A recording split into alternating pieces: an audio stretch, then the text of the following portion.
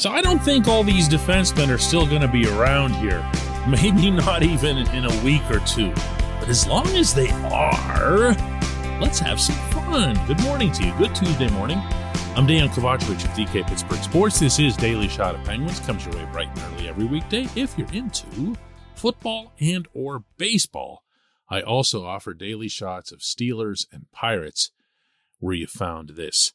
The Penguins currently have 9, count them all, 9 defensemen signed to NHL contracts. And that's definitely one more than they need, maybe 2 more, depending on how or if they can move people.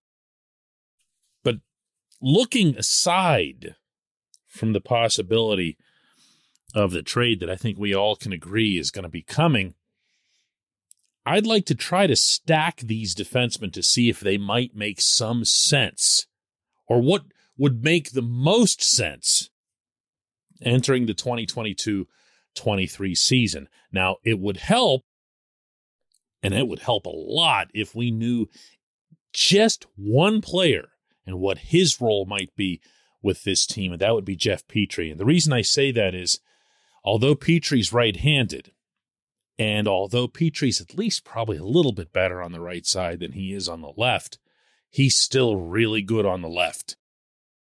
This is a good hockey player, as I keep telling everyone, and he's good on both sides. But I'm not thinking that he'd have been acquired to be the partner to Chris Letang for a whole bunch of reasons.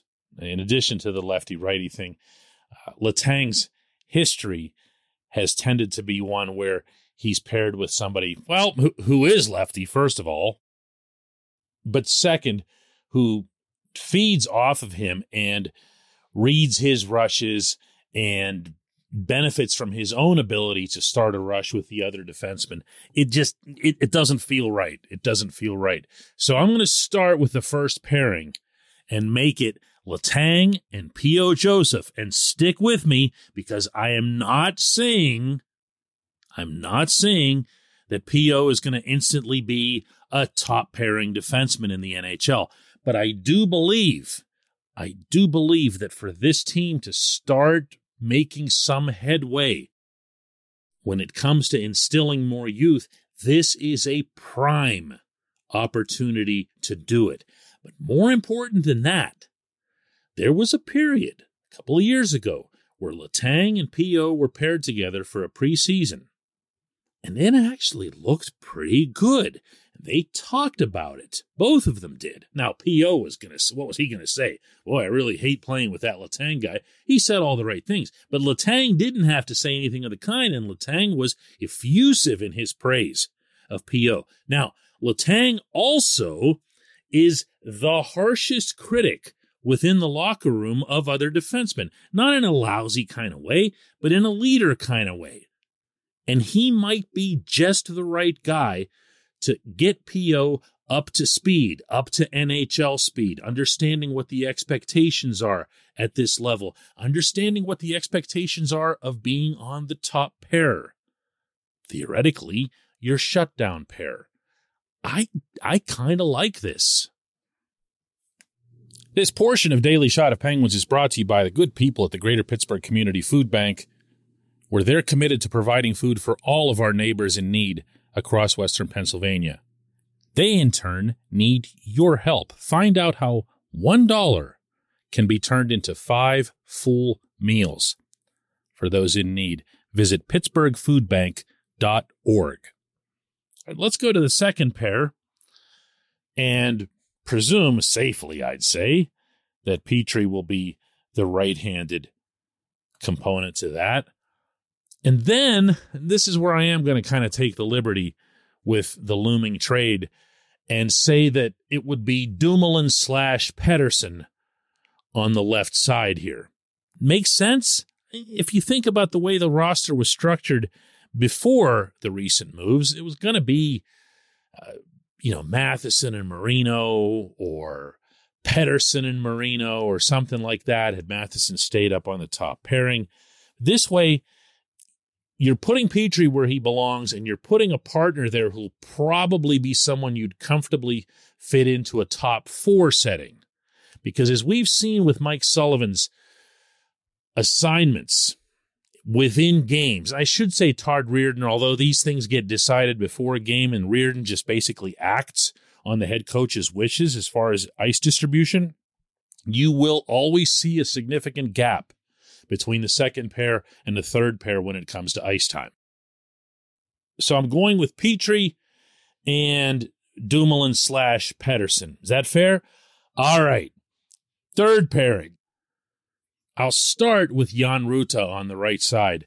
And that might sound like a demotion for him, considering that he was Victor Hedman's partner more often than not with the Lightning, but he didn't get Hedman's ice time in any way, shape, or form. Hedman was out there for all special teams and everything else. So Rutta was more the quiet, keep everything calm type of defenseman. And the Tampa Bay coaching staff utilized him wisely and appropriately. So the Penguins didn't get him for nothing. Okay, he didn't come cheap. He's going to play. He's going to be one of your top 6, and this is the place for him to be. So where does that leave us with all these other defensemen? First, I'm going to rattle them off. Ty Smith, he's the player who came from the Devils in the Marino deal. Now, I could see a situation where they'd want to try to restructure his game. The New Jersey management lost faith in him. He was seen just as a one-way guy, and it was all offense. You can work with mobility. Reirden has done magic with guys like Ty Smith in the past, but does that mean he's a top 6 guy? Then you've got Mark Friedman. You've got Chad Ruhwedel. Now, Friedman can play his offside. We've seen that. There are some games he plays where he actually appears to be more effective and more comfortable. He claims he sees no difference between the sides, and it sounds plausible.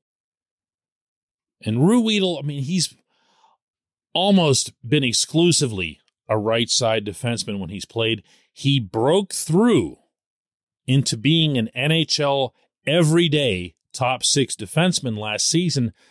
But yeah, I mean, he's always kind of felt like he's on that periphery between a 6 and a 7, kind of your 6.5 guy that moved into the 6 category last year. I don't mean to knock him at all. I thought he was really reliable, would probably be the best word for him last season.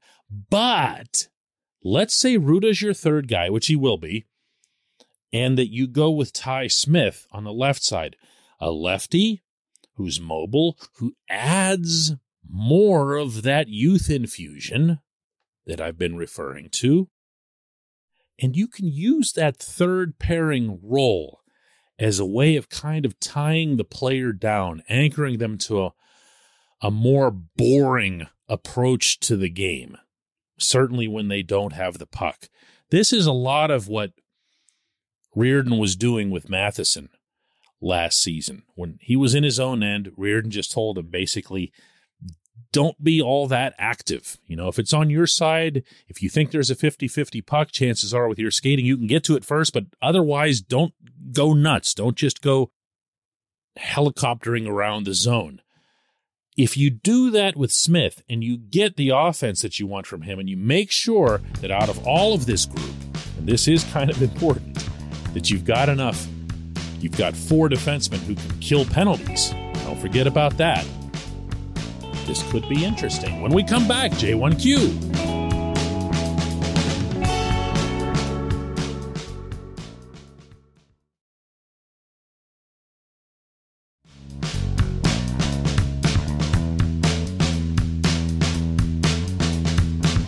And today's J1Q comes from John Smith, who asks, so, are they going to roll with a 22-man roster, or are they going to trade someone since they're currently $2 million over the cap? You can, for anybody who doesn't know, play in the NHL with a 22-man roster. And what John's referring to there is that it's either 22 or the maximum is 23. You don't have to carry the 23rd player. Some teams choose to do that. A lot don't. The cap can determine that, as it did for the Penguins down the stretch of this past regular season, and it's done in previous seasons as well, sometimes significantly below that. And this is where I think Friedman might have a little bit of an advantage over others, in that we've seen Sullivan use him sparingly, but occasionally up front, always in an emergency. But that's how these things tend to go, and that's why you carry an extra forward and an extra defenseman. So, for a game, you're obviously dressing 12 and 6, but you carry 13 and 7. I'm referring, of course, to forwards and defensemen. Add the 2 goalies on there, and you're at 22. Do you really need to lug the extra forward around? I say no. I don't see the purpose to it. Wilkes-Barre it's a 5-hour drive away, so it's not like it's around the bend, but it's also not on the other side of the planet. You can get somebody on a plane up there, and you can get them here in fairly short order. Also, it remains to be seen if or how the NHL will approach any sort of continuing COVID adjustments to the roster, allowing teams, for example, to carry around a taxi squad as they've done in the past. But yeah, I could see 22. You know what else I can see? I'll say it again. A trade. You try this exercise that I did in the opening segment yourself. See what you end up with. You can say, hey, you're going to have Dumoulin on the second pairing and Pettersson on the third pairing, but then all the guys that you're leaving out, Ruhwedel, Friedman, Smith, no, it just doesn't make any sense. It really doesn't. Especially not with the existing needs that remain up front. I am going to stubbornly continue to insist that this team needs to add one more forward of significant quality. Someone who could either challenge Jason Zucker at second line left wing or meaningfully add to your bottom 6, meaning someone who's just a literal, probably, impact player on your bottom 6 that would give some life to that group. This player, regardless of how they're acquired, won't come cheap.